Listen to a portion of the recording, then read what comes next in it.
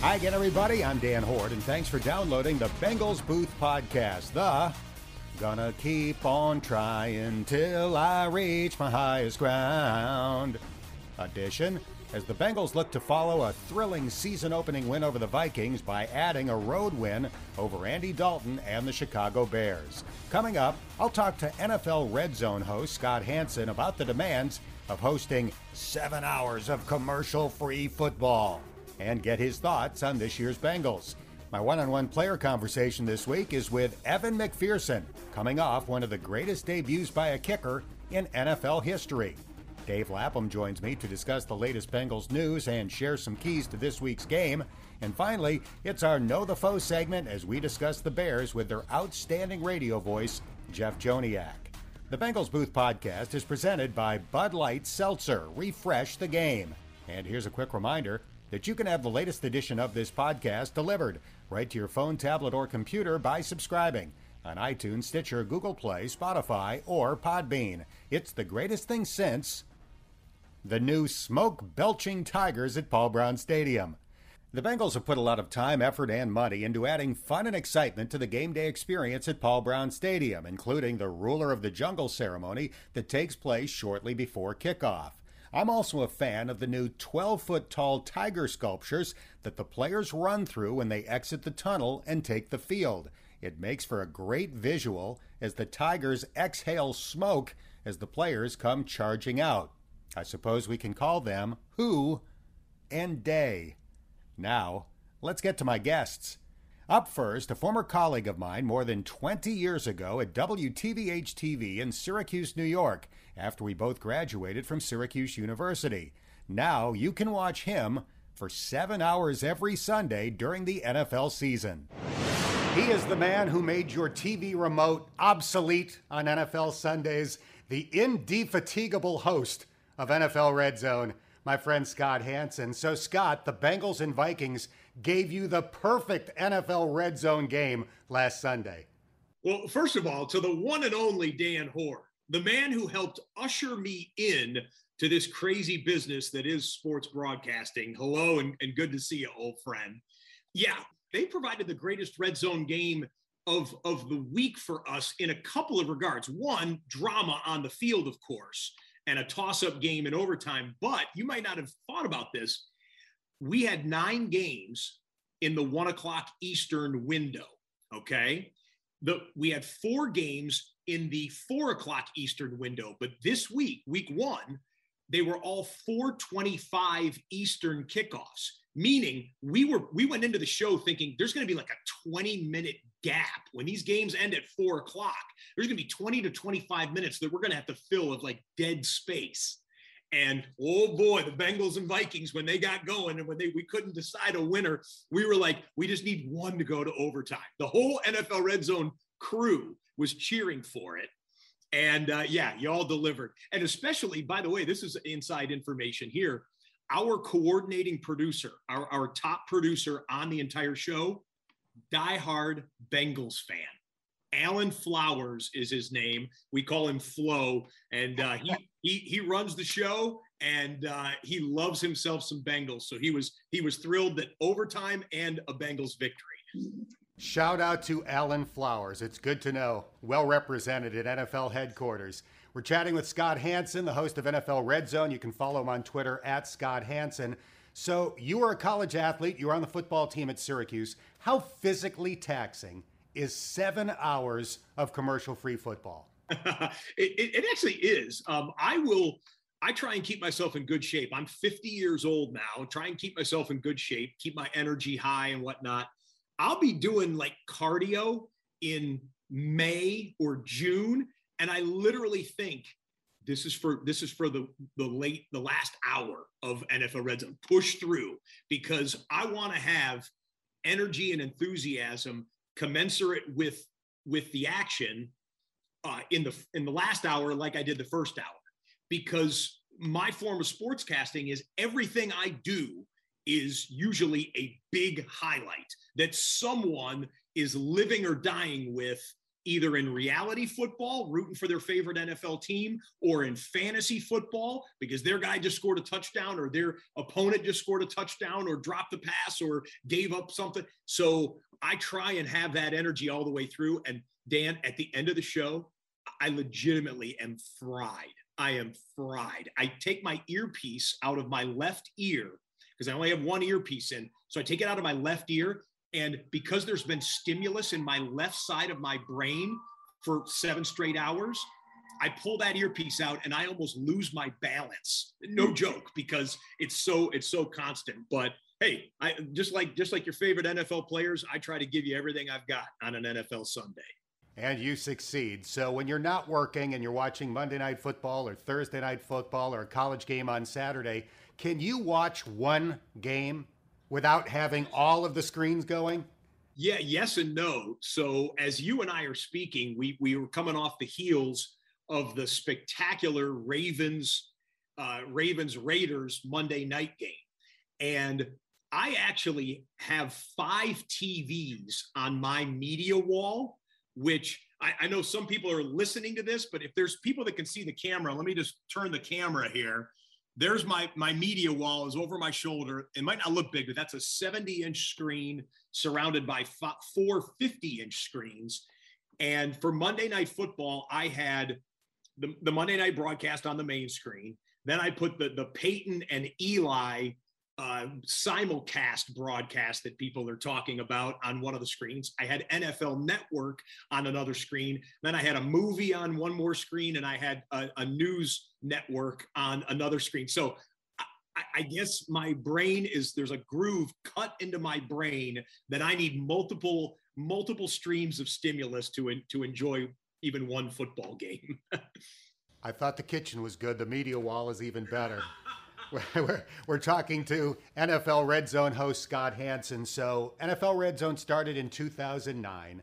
On opening day that year, your first show, the Bengals are hosting the Denver Broncos. Cincinnati scores with 41 seconds to go to take the lead. 7 seconds later, a deflected pass winds up in the hands of Brandon Stokely from the Broncos. He takes it the distance, 80-some yards, to give Denver a dramatic win. Did you know at that point this channel is going to be gigantic? Yeah, that's an astute observation because, and that was the moment in week 1 of episode 1 in season 1 for NFL Red Zone where we said, this is going to change the way people watch football. Because keep in mind, they were on the negative side of the 50-yard line, but we cut to that game and caught lightning in a bottle at that moment in a way that previously football fans were not able to see that, not live, not in real time, right? And when we cut to it and the pass went in the air and Gus Johnson was broadcasting the game too, and he always throws a little extra verve into his play-by-play calls, we were like, wow, we have seen the light. This is going to change the way people watch football. And there's not a week that goes by in football season that someone doesn't tweet me or message me or bump into me somewhere and say, hey, Scott, NFL Red Zone has changed the way I watch football. It's very gratifying. So let's talk about the 2021 Bengals. What are your impressions of Joe Burrow 1 game into his 2nd season? Let's go. I mean, I figured I liked what wasn't to like prior to the knee injury. He was throwing for about 300 yards a game, right? And granted, they had been trailing in games and whatnot, and Mixon had missed some time, and the offensive line was kind of a mess, shuffling guys in and out for a while. But he was able to have success in his rookie season, clearly the hardest season for a quarterback to have success. And I don't know him personally, but looking at him from the outside, I figured he would attack his rehab in a way that he has that energy and enthusiasm for 60 minutes on an NFL Sunday. So I figured he would come back strong. I didn't know he would quite perform the way that he did in week 1, but I did really believe that the diversified weapons that the Bengals have, specifically on the outside, I think you're going to have 17 games this year where the 3 main wide receivers could go one after another. Oh, Higgins leads in yards this week. Chase leads it in this week. And I thought Tyler Boyd was going to be the guy maybe who might end up with the best statistical numbers at the end of the season. So for defenses facing the Bengals this year, and if Burrow is on and sharp as he was in week 1, it's going to be like trying to stop water with your fingers. You know, you can get some of it, but you're not going to get all of it. What else caught your eye in the week 1 win over the Vikings? They were able to close the deal when it looked like maybe previous Bengals teams might not have been able to. Now, they caught a little bit of a break, but they also forced some of the breaks that they capitalized on, right? But you've been around the team longer than I have. We've both been watching, obviously, for years, decades. But that's the type of game where some Bengals fans were probably like, here we go again, right? Here we had this thing. We had it, and we're giving it away again. And all of that, and they didn't. They found a way. They closed it out. So that was something that would, if I was a Bengals fan, that was something that would give me hope going forward. We are talking to Scott Hanson, the host of NFL Red Zone. So Bengals fans are obviously hoping this is the year that the team can take a quantum leap forward. Do you have a key or a couple of keys for what you think will help the Bengals improve this year? Balance on offense. And we just talked about the wide receivers. Well, that's balance within the passing game. But if Joe Mixon can be Joe Mixon, and if he gets this rhythm with the offensive line where they can get ahead of the sticks, play action is going to be lethal. Lethal. You got 3 guys that could get behind many safeties in the league. And if they've got to creep up a little bit more, if Mixon's running at 4.5 yards a clip or somewhere around there and is gashing occasionally where they've got to commit more to the box, there's no reason to think that the Bengals could not be a top 12, top 10 scoring offense this year. And then it goes to get a lead, play opportunistic defense, get some sacks, create some turnovers. And that's a winning formula in the NFL. It's a brutal division, though. We all know the division is brutal. No question, but great call with Joe. He is leading the NFL in rushing through week 1. So this week, the Bengals head to Chicago, be reunited with Andy Dalton as he starts for the Chicago Bears. What are a couple of things that you're interested about in that matchup? Well, I wish that game was in Cincinnati, first of all, because it would be pretty fascinating to watch. We've already seen quarterbacks going against their old teams and whatnot. Sam Darnold with the Panthers just this first week against the Jets. I think this. I was I'm talking to you from Los Angeles, where NFL media is headquartered. I live and work out here, and I went to the Rams game on Sunday night after Red Zone. I wasn't tired of football, so I went back to got 3 more hours of football after the 7 hours of Red Zone, and I went to the Rams-Bears game in person. You all watched it on TV.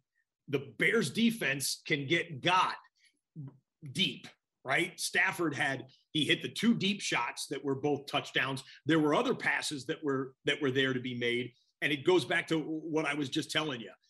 Hit them up front, hit them with some Mixon, make them respect the run, and Burrow with some play action, and pick one of those wide receivers is going to be on their 3rd defensive back, right?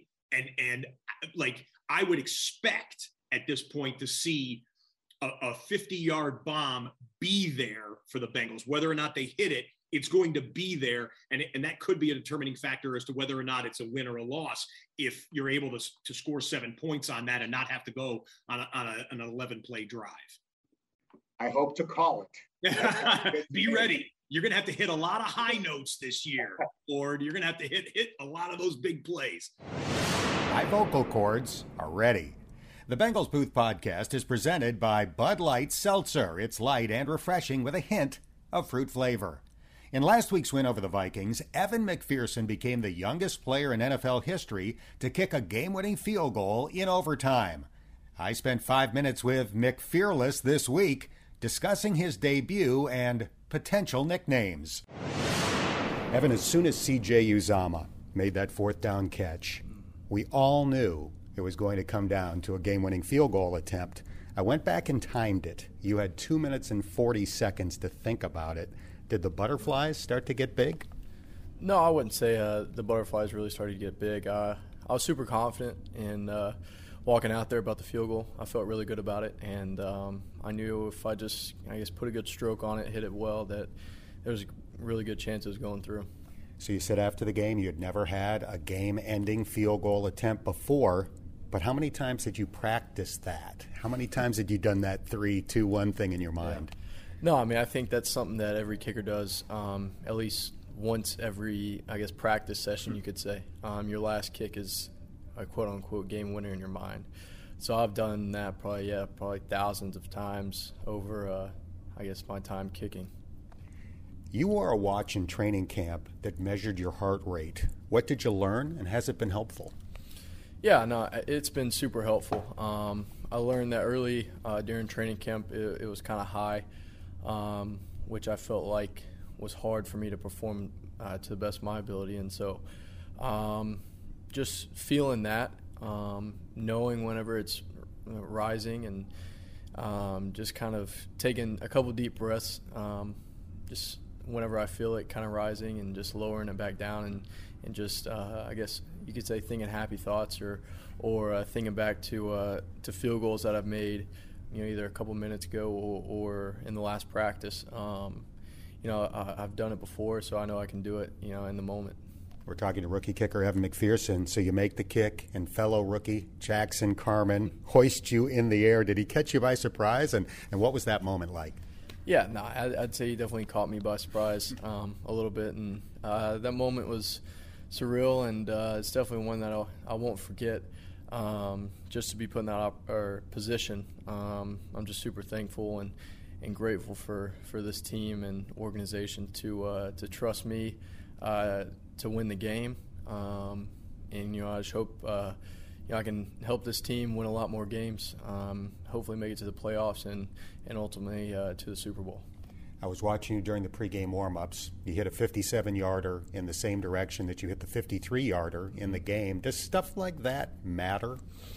Yeah, I mean, I think it definitely matters in pregame, just seeing your limits and obviously testing the winds in both directions. I knew with the 53-yarder I had the wind kind of behind my back, and with the game winner I knew I was a little into it, so just kind of hit it pure, and I was going to fly straight. So I was at a University of Cincinnati practice a few weeks ago, and their kicker, Cole Smith, came running up to me all excited because he noticed in your first preseason game, on your first field goal, 40-yarder at Tampa Bay, you kicked the ball over the net behind the goalpost. And he said, in his words, "That's next level, dude."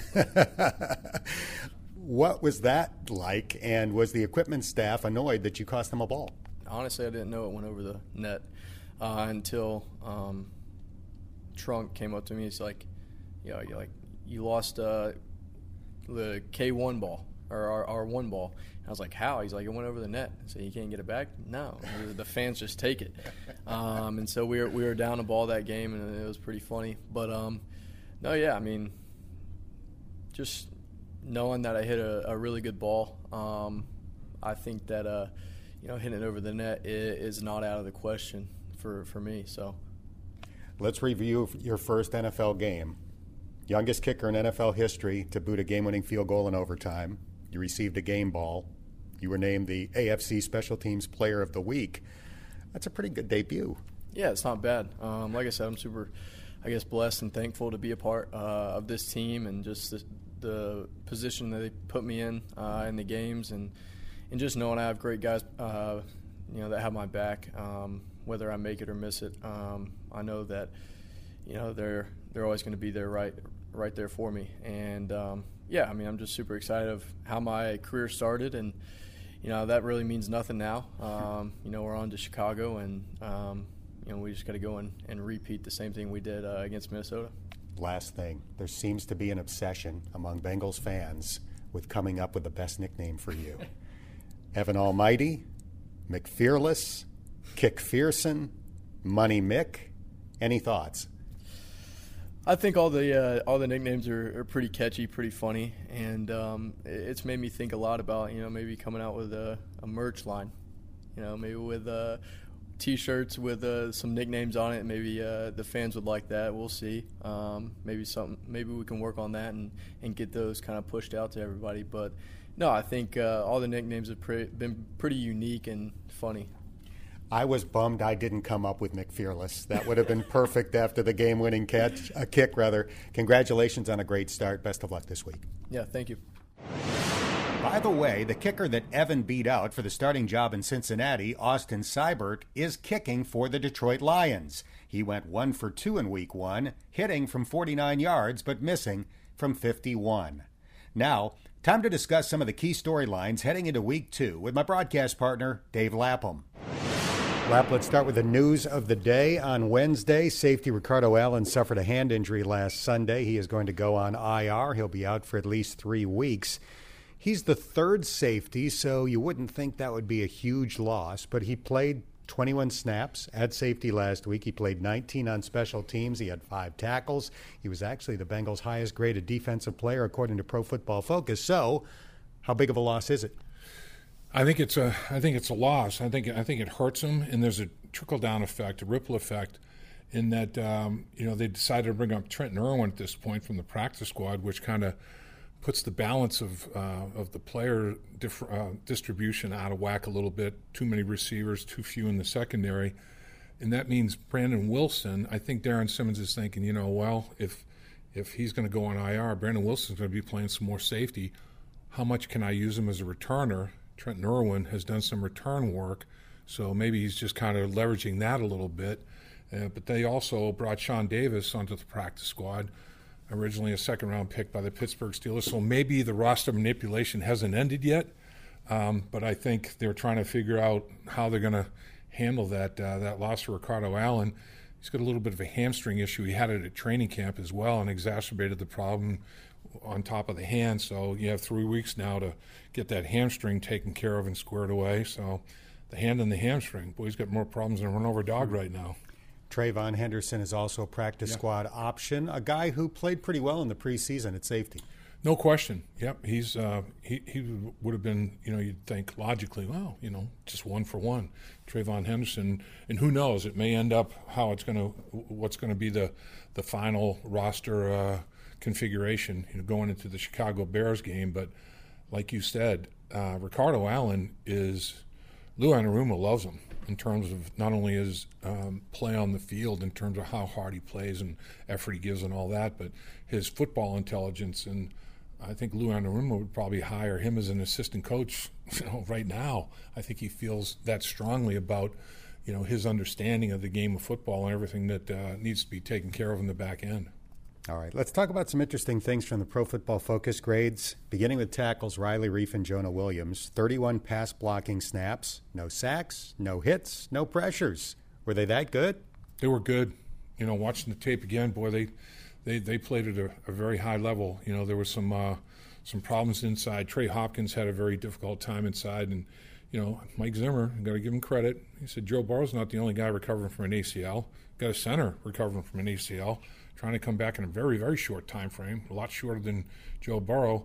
Let me do something I haven't done very much and put a nose guard over him, cover the guards up a little bit so the guards can't help, and put him one-on-one against a behemoth beast in Pierce.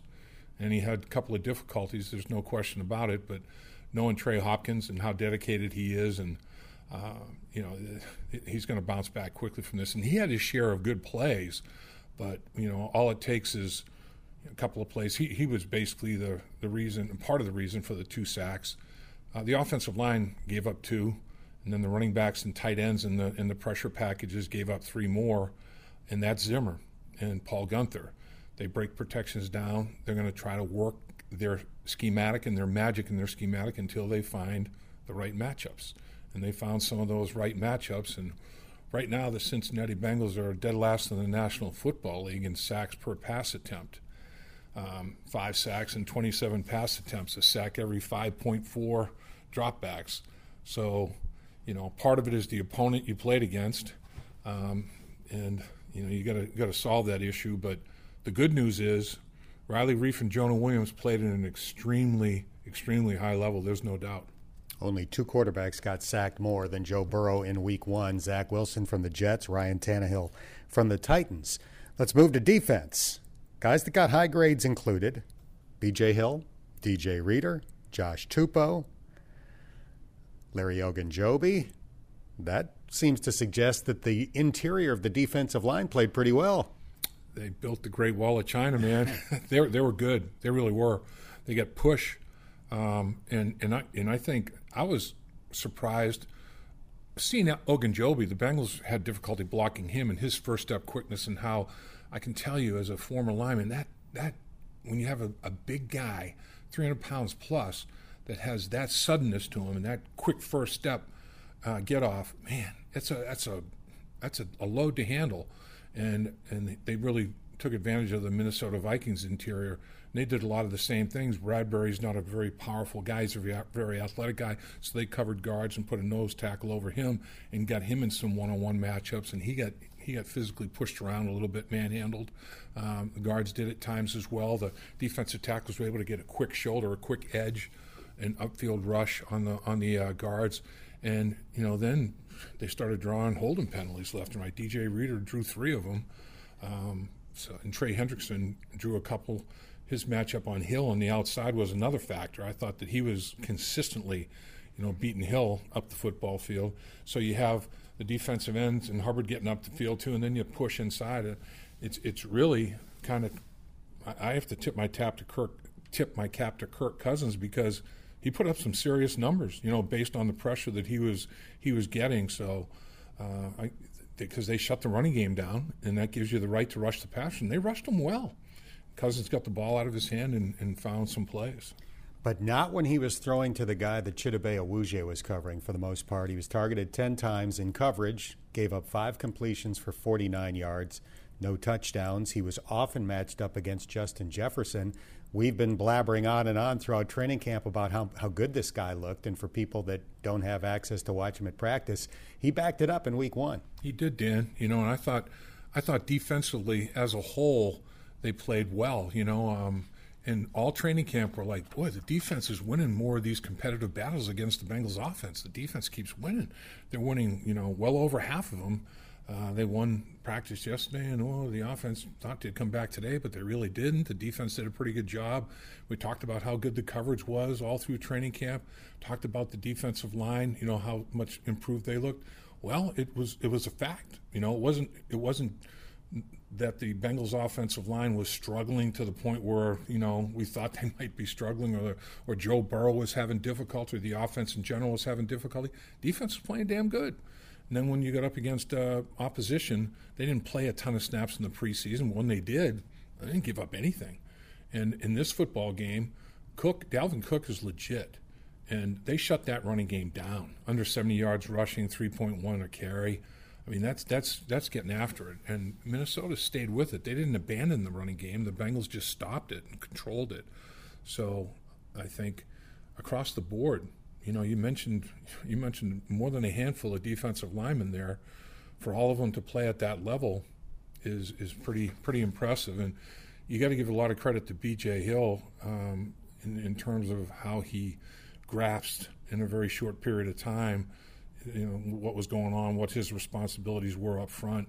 It's not rocket science or anything like that. I don't want to make it sound like he's football Einstein, but for a defensive lineman, it's not that complicated and sophisticated. But it can be terminology and all those kind of things. You have to sort your way through. And he performed well. And another guy that has a good first step. He has first step quickness and over 300 pounds himself, 2 sacks. It's I think the Billy Price trade might work out. That's a pretty good return for Billy Price. I'm with you. Let's talk about Eli Apple. He had a stretch of 4 plays where 3 of them went poorly for him. Whiffed on that tackle on 3rd and 24. Got called for pass interference in the end zone, negating a sack by Larry Ogunjobi. Then he got beaten on the Adam Thielen touchdown pass. Other than that, was he okay, or might Darius Phillips start to get more time on the outside? I think the coaches feel like he was okay when they looked at the overall tape, but that drive obviously was an Achilles heel for him. And the old axiom goes, you can't let one bad play turn into 2 or 3, and he did. And that drive, it turned into, it was catastrophic for him. It was a nightmare. The only other thing is I remember a play where he turned down contact, and that's not what you want to see. And that's not what his defensive teammates want to see.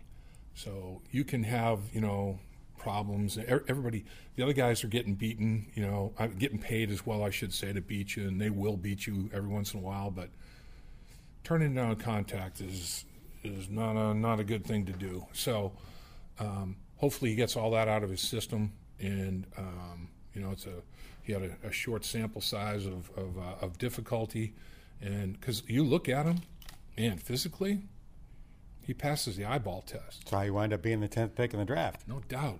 Big, long, strong. But I think he has lapses, his focus or whatever. It's the consistency. That's what, every coach talks about. Got to be consistent. It's like you don't want to be a coach on the sideline with a player out there where you just keep flinching. When's the train wreck happening? I know it's going to happen at some point. Oh, I hope it doesn't happen on 3rd and 24. And those kind of things. All right, we've had a few days to think about it. Let's go back to 4th and 1 at their own 30 with 3:30 left in the third quarter, up by 14 points. I was pretty critical in real time on our broadcast. Yep. I think the expression I used was, I find it hard to believe that they did that, or something like that. I don't remember exactly what I said. I still think it was a bad decision. I've softened on it a little bit. To me, had it been closer to midfield, I would have said, yeah, absolutely, go for it. They've still got to get a few first downs. And if you do get the first down, you might be able to end the game right here, like Zach said afterward. At your own 30 at that point, I still think it was a mistake. Agreed. I think the risk-reward didn't balance the way you want it to balance to take that shot. And the biggest reason is the field position. Their kicker hit a 53-yarder as well. And these guys in the NFL, you take a chance at your own 30, you're automatically giving up 3. And then 4 plays later, Lou Anarumo went 0 coverage and 4th and 4, and they get a 24-yard touchdown pass, and there's no safeties in the middle of the field to help, the pattern that was run by Thielen, who's a very good route runner and a touchdown maker, and he gets matched up, with Mike Hilton, and has a size advantage and everything that goes along with it. And there's no safeties to help, so that was a very aggressive call. You have a very aggressive call on 4th and 1, and then on the offensive side, and then the defensive side, a very aggressive call on 4th and 4. Man, at least keep him out of the end zone. Don't let him have 7. If the offense puts you in that situation, like I said, right away, they could probably score 3. Make sure they don't get any more than 3. So, but how do you criticize each other? The offense coordinator look at the defense coordinator. Why'd you go empty? Well, you can't talk to me. Why'd you go for it on 4th and 1 at the 30-yard line? But the thing that Zach said after the game is, it's all about an aggressive mindset. We're going to be aggressive with our calls. He supported Lou Anarumo's call on that play. So, I guess that's the way it's going to be. And sometimes you get the bear, and sometimes the bear gets you. Speaking of the bear, let's Yes. talk about the Bears. It's off to Chicago this week to face the Red Rifle, Andy Dalton, who was mediocre in week 1 when they lost 34-14 to the Rams. Threw for 206 yards, no touchdowns, 1 pick, passer rating of 72.9. What did you see as you watched Andy Dalton in a Bears uniform for the first time? By the way, Red Rifle, that was your designated name for Andy Dalton. Correct. And it's become, it's stuck. It's one of those nicknames that's going to be perpetual. It stood the test of time. Absolutely, absolutely. Just a great call by Dan Horde, one of his better calls of all time. But every time I see and hear other people saying Red Rifle, like, come on, give my man some credit. If I was smart, I would have made T-shirts. You should have patented that bad boy, yeah. Darn it. At any rate, what I saw from Andy Dalton is things that we saw in Cincinnati. Very intelligent, sees things quickly, gets the ball out of his hand. I mean, the ball is coming out in 2.1, 2.2 seconds. The reason that Fields isn't playing is in the preseason against non-starters, he had the ball in his hand almost 4 seconds because he's having trouble diagnosing zone defenses where he doesn't feel tentative. Dalton's got it. He's got the answer to the test, and it's out. Now, with that said, because of the way the Rams were playing defense and Aaron Donald and all the other things, we've seen this with Andy Dalton. He stretches the field horizontally, but not vertically. I mean, nothing was going down the football field. He finds holes and seams to throw into, but you look at that, the thing about the Chicago Bears, they average 5.4 yards per pass attempt, 30th in the National Football League. And then defensively, they got just ripped apart, 12.35 per pass attempt, dead last in the NFL. Stafford just hit him for gashed him for multiple big plays. But it was such a contrast in offensive style. But that's Andy. But Andy completed over 70% of his passes, but dinks and dunks for less than the first down per attempt. Yeah, just they are going to, by formation and design of routes, they will stretch you horizontally, and dinks and dunks. It's like when he makes an intermediate throw, it's like, whoa, he ripped that one down the field. It's very different watching him. But it'll be interesting to see Nagy, scheme this a little bit and say, well, I wonder, can we throw the ball down the field? Bill Lazor, former offensive coach here in Cincinnati, he's got some incentive. Andy Dalton has some incentive. I wonder if they'll try to stretch the field a little bit more. I would think they would have to. But at that point, will that interior pass rush, will the edge rush affect Andy Dalton? Every human being is affected by the rush, but one thing you better know is Andy's going to get the ball out. He's going to get it out right away. So if you can somehow, take his first couple of options away from him, but he gets to the third one pretty quickly. I mean, he's talented in that regard. He's mentally about as sharp as any quarterback in the National Football League, realizing what he sees. So it's going to be an interesting matchup.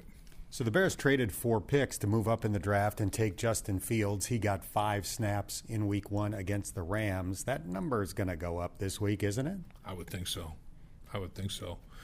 And a lot of zone read. He scored a touchdown, rushed for a touchdown on the zone read concept, and I think he probably will. They will. I think they will increase his package of plays, but I think they're going to make it simple for him. They're not going to be real sophisticated in the amount of reads that he has to make and all that. They're going to put together a package of plays that will emphasize his athleticism and tie them together. A running game, a quarterback run game, like a mini Lamar Jackson type game plan. A quarterback run game where there's play action off of that quarterback run game and the zone reads. And I think that, it wouldn't surprise me if he plays 15, 20 snaps. Wouldn't shock me at all. So we've got a matchup this week between the top 2 rushers in the NFL after Week 1. Joe Mixon leading the way with 127 yards, and Cincinnati native David Montgomery second with 108. The former Mount Healthy High School quarterback who played college football at Iowa State. Is that the key to the game? Whichever one of those 2 guys has the bigger day? I think it is. I think it's a big factor in the football game. Both these teams in Week 1 ran the ball well. The Bears rushed it for 134 yards, 10th in the NFL, and they averaged 5.2 yards per in so doing, second best in the NFL. And Montgomery, on 16 carries, went for $108, second most yards, 6.8 yards per carry, 4th best average by a running back. I'm not talking about the running quarterbacks and receivers went in reverses and all that, just a pure running back. He had a 41-yard jaunt, which is the second longest of the week on the opening weekend. So, both teams ran the football. As we know, Joe Mixon in the running game, the Bengals rushed for 149. Joe had 127 of it. Bengals were 7th in the NFL rushing after Week 1, and Joe leading the NFL in carries and yards. So, and then on the flip side of it, both teams stopped the run, which, in that phase of it is interesting. The Bengals, 67 yards allowed, 6th fewest in the league, 3 yards per attempt, 4th best in the league. And then Chicago, 74 yards allowed to the Rams, tied for 8th fewest in the league, and 3.2 yards per rush allowed, tied for 7th in the league. So both teams realized got to make the opponent one-dimensional. The only problem is Stafford's one dimension was pretty damn good. They ended up allowing 7.7 yards of play because, they're allowing almost 12.4 per pass attempt. So their 7.7 yards per play allowed is last in the league, and those 12.35 yards allowed per pass is last in the league. They gassed them in the passing, even though they couldn't run it. And the thing is, the Rams didn't abandon the running game. The Rams ran it 23 times for 74 yards. They wanted to try to be better, but it was like, man, Throwing it's pretty easy. Let's just dial it up and chuck it down the field. Stafford's passer rating against the Bears last week, 156.1. A perfect score is 158.3, so not bad. One thing that scares me are the dudes that the Bears have up front on defense. Khalil Mack, former NFL Defensive Player of the Year. Robert Quinn, who's got 82.5 sacks.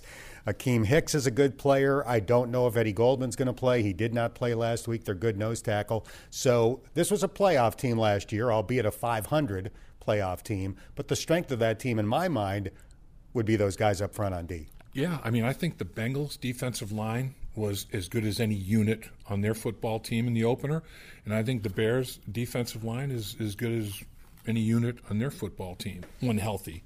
I agree with you, Dan. I think Akeem Hicks he's a beast. I mean, he's big, he's long, he's physical. Khalil Mack, 6 straight Pro Bowls. Over the last 3 years, he's forced 14 fumbles. I mean, he's a turnover machine. I agree. You have to locate him. Roquan Smith is a Pro Bowl caliber linebacker. I think they have Pro Bowl type players. Eddie Jackson on the back end. Jalen Johnson's a good player at corner. They have excellent players, at every level of their defense. But I agree with you. I think it's what's up front that gets it all started, and it'll be interesting. Goldman opted out last year, and then wasn't able to play in the opener. So I agree. I think if he does play, it makes it even a tougher dynamic in there. And Trey Hopkins goes from Pierce to Goldman. Man, that's life in the National Football League.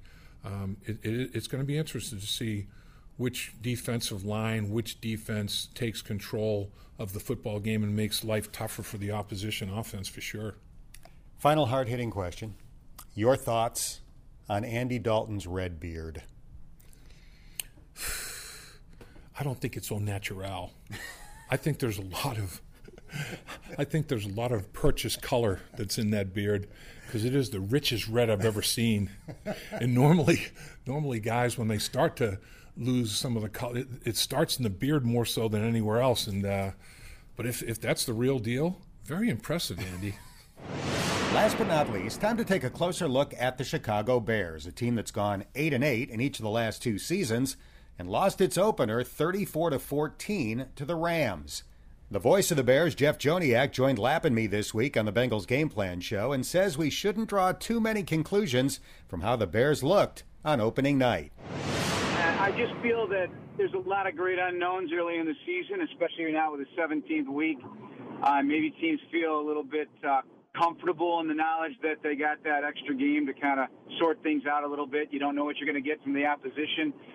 They certainly did know what they were going to get against the Rams defense, being the reigning number 1 unit, and they played to that level. And the Bears game plan showed that. They went with a short passing game. I don't think that is going to be their offense by and large, and I don't think yet we've seen what the concoction is going to look like with Andy Dalton and a sprinkling of Justin Fields, and eventually, when the time comes, Justin Fields to take over eventually at some point. But defensively, uncharacteristic breakdowns in this game. I go back to 2015, maybe 1 or 2 big plays in the 50-yard range. They gave up 2 in one game, which I have not seen from a Bears defense in a while. And a new defensive coordinator who's never called NFL plays until Sunday night in L.A. So a guy who's been with the organization and Sean Desai for 9 years, but until you're actually making those decisions, you just never know what you're going to get. But I think there's a lot of respect for him. And special teams, aside from the operation, that's the kicker, the punter, and the long snapper, they've been standard for the Bears. There's a lot of new faces on special teams, new kick returner, new punt returner. So still a lot to sort out. A long answer. Jeff, do you think that the sprinkling of Justin Fields will increase on a weekly basis? Can the Bengals expect more Justin Fields snaps than they saw on tape against the Rams? Or do you think, okay, Andy Dalton, a lot of incentive playing against his former team, like you said, probably a totally different game plan. Will it be Andy Dalton's game with a little bit of Justin Fields, or will Justin Fields sprinkle in more? I don't know how to answer that one because, Matt Nagy's going to be very suspicious on that one. He just grins every time you bring it up. Right. The sad part for me is I really do love Andy Dalton. As you guys know, you know him better than I do, but I've interviewed him enough times and had time spent talking to him. He's just, the humility is just oozing through his pores. He's a nice guy, soft-spoken. Players love him. And, he's going to walk into Soldier Field on Sunday. And, this fan base has been whipped into a frenzy since draft night because of Justin Fields. And, there will be boos. There will be, the slightest vibration of trouble for Andy will result in a lot of chance for Justin Fields. And it's really unfortunate. That's the way it is, though. That's, fans have every right to do that. The media is also part of this. They have whipped those fans into a frenzy as well because every single day they ask about Justin Fields. Sure. And they'll ask Andy every single day about Justin Fields. And at some point it's like, okay, let the man just have his chance, let him play, brought here to start.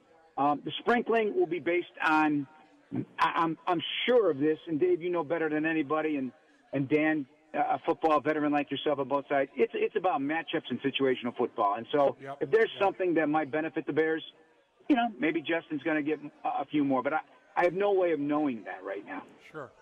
Our guest is the voice of the Bears, Jeff Joniak. I'm with you 100% on Andy Dalton. I think the three nicest people in the history of the world are Mr. Rogers, Ted Lasso, and Andy Dalton. That's the big three. We are going to see the top two rushers in the NFL after week one in this game, Joe Mixon, who's currently number one, and the Bears' great running back, David Montgomery, who's currently number two. I think David Montgomery is the most underrated player in the NFL. And he's only appreciated in two cities, Chicago and Cincinnati, because he's great for the Bears, and he went to high school here at Mount Healthy. But tell us a little bit about David and what he means to the Bears offense. Well, those are some very, very great compliments, and you're not far off in any way, shape, or form. I'm an Iowa State grad, so in addition to Mount Healthy and being a Bear, I had my eye on him for a long time. I watched every snap of his at Iowa State.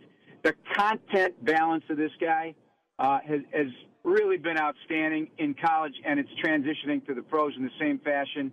I love his attitude. He wants to be great. He's very serious about it. He goes to the end zone on every practice snap every single day. It doesn't matter if it's 90 yards or 9 yards. He's emerging leader. He is absolutely a guy that's going to fall forward and not, lose yards for you. He's really improved his hands. So, the underrated aspect of it, he knows it. He hears it. There's a great chemistry with him and Matt Nagy. They have a great relationship, and a lot of great things have blossomed because of that. And, he turned the culture at Iowa State, and maybe he's the guy to help continue that culture change at the NFL level with the Bears. So the Bears' defense, obviously it's got some players that are outstanding, Pro Bowl caliber players. I really like Hicks. I think he's a beast. Mack is obviously 6 straight Pro Bowls, super beast. I like Smith at linebacker. I think he's a Pro Bowl caliber player at that level, and Eddie Jackson, Jalen Johnson. There's some players on this defense. Obviously, they shut the running game down against the Rams. Did a good job in the running game, but like you said, Jeff, the passing attack, the big plays in the passing attack, I couldn't really tell. Sometimes TV doesn't give you a real good sense of it. Was Chicago crowding the line of scrimmage? Were they how were they playing defensively? Were they loading the box to stop the run and make it one-dimensional? How were they handling that? And they did. They made him one-dimensional, but Matthew Stafford, there's all these discussions out there. The guy may throw for 6,000 yards. That's the pie in the sky approach to it. But they have a brand new secondary essentially at the 3 cornerback positions. When you consider that Jalen Johnson did not finish the season last year due to injury, he's the corner 1. Kindle Vildor, same draft class, his 6th rounder, brand new starter, started the playoff game against the Saints last year. And nickel was a competition that a veteran, Marquis Christian, who's a versatile player, a former safety, plays all over the field on special teams, beat out Duke Shelley, at least for this one game against the Rams. So there's a lot of newness to that secondary. And so there were some mental errors. And, you can't have it, obviously. And they are fixable, though. These are fixable situations and how they played that game. But like you said, they've got stars at every level. You got the great pass rusher. You got the great interior defender. You got Roquan Smith. Eddie Jackson has not played to the level that I anticipated both last year and to start this year, tackling a bit of an issue. That has to change. And Dan knows how I feel about safeties and the importance of them. But then there's other players, though, that are close to becoming very special. I'm talking about Bilal Nichols, who's mentored by Akeem Hicks. I'm talking about, getting somehow another pass rusher involved. There's a young guy, Travis Gibson is a guy from Tulsa that I'm very excited about. And Jalen has the chance to be a very, very good corner. So there's a lot of great elements to it. And I think in this league right now, the nickel package is so significant. Getting that ironed out will be a step in the right direction. My final question for the voice of the Bears, Jeff Joniak. What's the biggest question mark in terms of a position group in your mind on that roster? I think I just, outlined some of it, but you got to go to the left tackle position right now, too, because, they drafted Jenkins, and he's out with a back injury. I don't know when he'll be back. Then you bring in Jason Peters. Larry Borum did a nice job, but, he was not practicing today. A quad injury for Peters. Elijah Wilkinson, a career right tackle, got 21 snaps at left tackle last week. Borum looked good in his 15. So, it's hard when they began the season without a left tackle with any NFL experience. And, that is something that has to get shored up in the short term for a long-term success, for sure. So, another great player that I think this guy doesn't get as much credit as he deserves as well. Allen Robinson is as good a contested catch receiver as I've ever seen, I think. The guy, I really respect Allen Robinson. Am I crazy? Oh, no. Why would you be crazy, Big Dave? I don't know. Nothing about underrated. I mean, is he a speed demon? No. But this guy gets open, and he's always available. Last 2 years, 300 targets, and he may have had one or two drop passes. And he cleans up your quarterback. He is a pro's pro. I'll tell you what's most underrated. Because receivers come in like corners with attitude, right? They come in, they got to be. They got to be cocky. They got to own it. And how many times have we seen receivers talk themselves right out of a game or a position or a job? This guy is pure class. He knows what being a professional is, and he's had his ups and downs. And he's had constant change at quarterback. He's had an ACL tear. He didn't get the contract he wanted. But you know what? He just goes to work every day. And this offseason, he spent it trying to work on adding speed to his routes in terms of his breaks, pulling away from the ball with yards after the catch, and just maintaining that speed on his cut. So, working on things every year. And he went into, his own zone. It was not part of the offseason program. He did his own thing. I have respect for that. And he's always willing to fine-tune that engine. And I have a lot of respect for Allen Robinson. Here's a quick reminder to join Lapp and me for the Bengals Pep Rally Show this Friday from 3 to 6 on ESPN 1530. That's going to do it for this episode of the Bengals Booth Podcast, brought to you by Bud Light Seltzer. Refresh the game. If you haven't done so already, please subscribe, and if you have a minute, give it a rating or share a comment. That helps more Bengals fans find this podcast. I'm Dan Hoard, and thank you for listening to the Bengals Booth Podcast.